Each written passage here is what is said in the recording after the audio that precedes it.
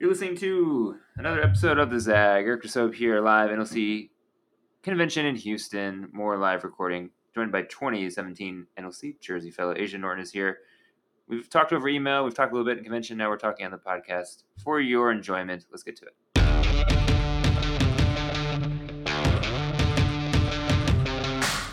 All right, Asia, we just got out of a session on education. Tell people why you were in a session on education. I'm assuming I was. Assuming, yeah. So I am currently a school board member for the Newark Board of Education in New Jersey. I also taught in Newark for 6 years. Third generation Newark educator. I have my master's from Columbia University Teachers College in sociology and education. Nice. And then you also mentioned that you are a mom. So having been a teacher and then being a mom, how do you balance all the things you know about being a teacher with being a mom, say in like parent conferences or when homework comes home? How do you handle that? So parent conferences, I let the teacher talk because as a teacher, when parents just interrupt, it's like, okay. And so I just listen. Teachers benefit from parents that are teachers because we understand, we get it. I definitely always get my son teachers teacher appreciation gifts, and they definitely appreciate those gifts.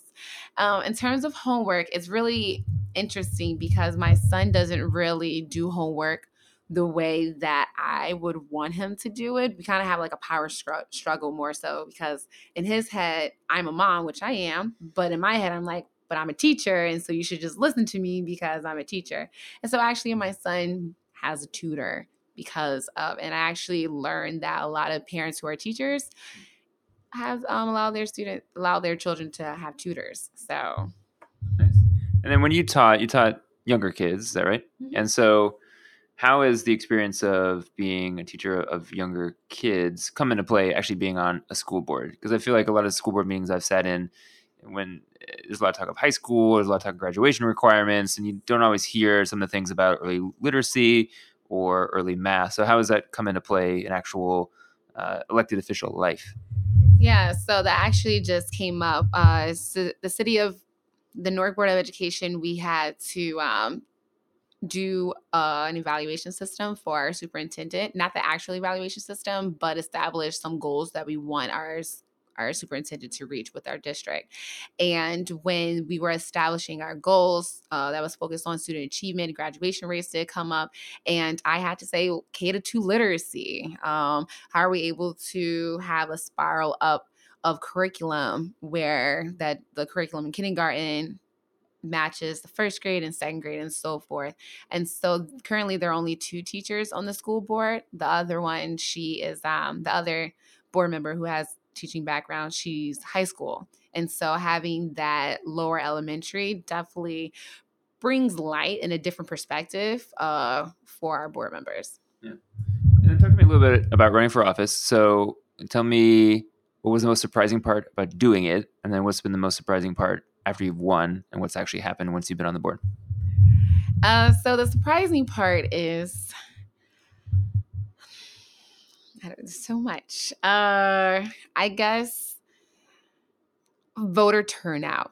And as a candidate and with your team, you do your very best, but then your limitations, of course, to get to reach as many people as possible. And in your mind, you are working 24/7 campaigning. You eat, live, breathe, and then when it's the day to vote, you're like, oh, only this amount of people came out to vote. And so you're just like, I tried, and I know I tried because Sundays I was in church, Saturdays I have about 5 community events, and being a teacher right after work, I was going to football games. I was going to trying to meet parents, guardians where they were, and you do all of that. And then when the voter turnout, you're like, okay, so where do they go? I just talked to all of them. So that is the surprising part during the election. And then after, the time commitment of a school board. So I know when I would go to school board meetings, I would go to the regular meetings, and then I will also go to the business meetings. So that's 2 meetings a month. But to be on a board, there are committee meetings that I'm on 5 committees. And so I attend 5 additional meetings on top of the regular meeting and business meeting. And then there's a lot of community events that you should participate in because you want to go out and support the students. So if there's a football game, you want to go out and support them. If there's a debate tournament going on, you want to go out and support. And so in the city of Newark, it's a non-paid position.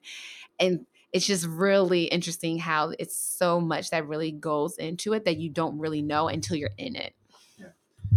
When we come back, we'll talk a little bit more about life as an elected and also what it means to be progressive when it comes to education these days. I'm sure we'll solve that in a minute or two. So stick around because I'm sure you're anxious to hear what we'll figure out. You're listening to The Zag. We'll be right back.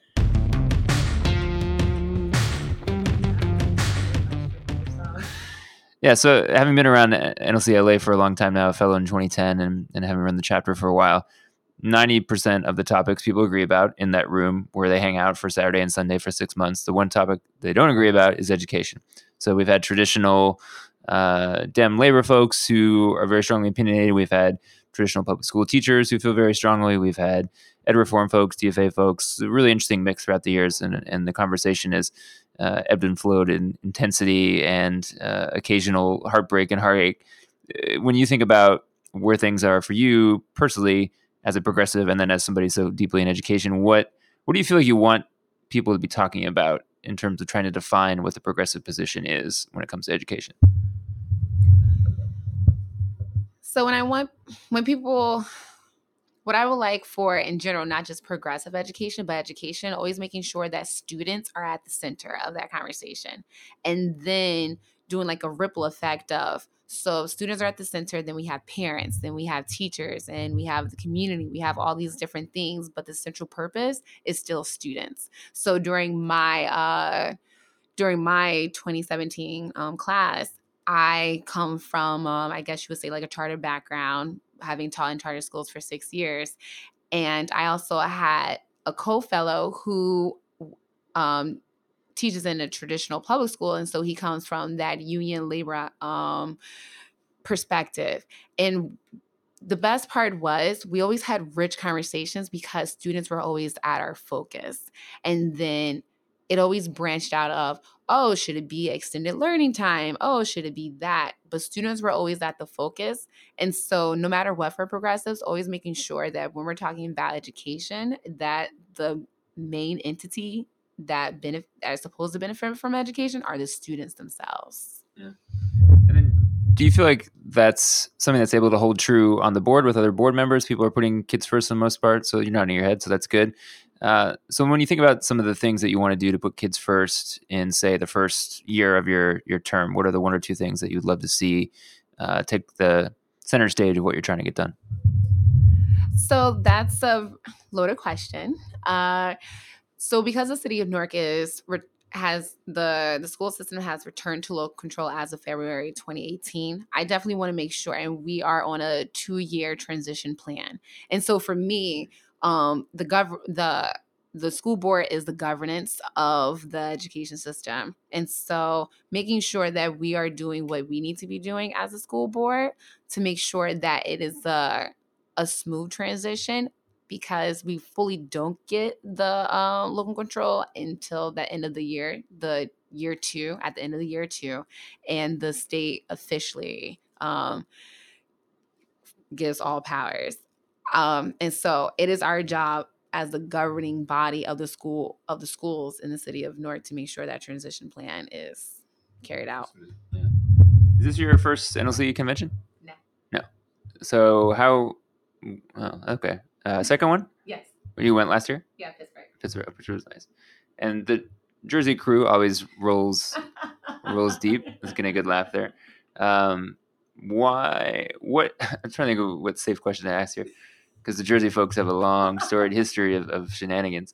But yeah, what makes the Jersey chapter unique? Is it the history because it's been around a while? Is it the strength in fundraising? And if somebody asked you, yeah, what makes the Jersey chapter? How do you answer that? Yeah, so Jersey chapter, I won't say is the fundraising, although we're pretty good at it.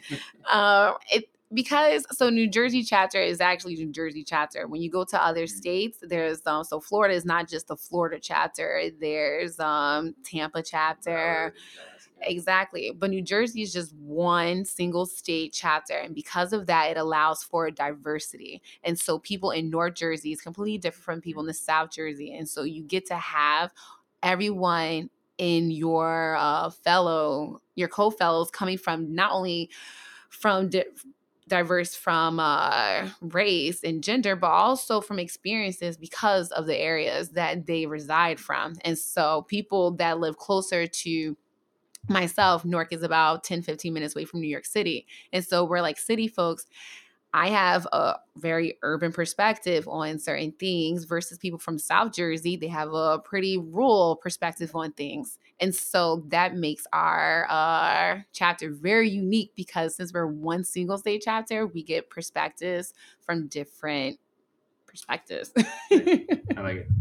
Well, listen, a word of advice if you're new to convention and you have social needs Friday and Saturday, always seek out the Jersey people. They always seem to find the best places to go in any city in America. Thanks for listening to this episode of The Zag. You can find all past ones, iTunes Store, Google Play, SoundCloud, Stitcher, and stay tuned for more short episodes from convention live here in sweltering hot but beautiful Houston. Thanks for listening. We'll talk to you soon.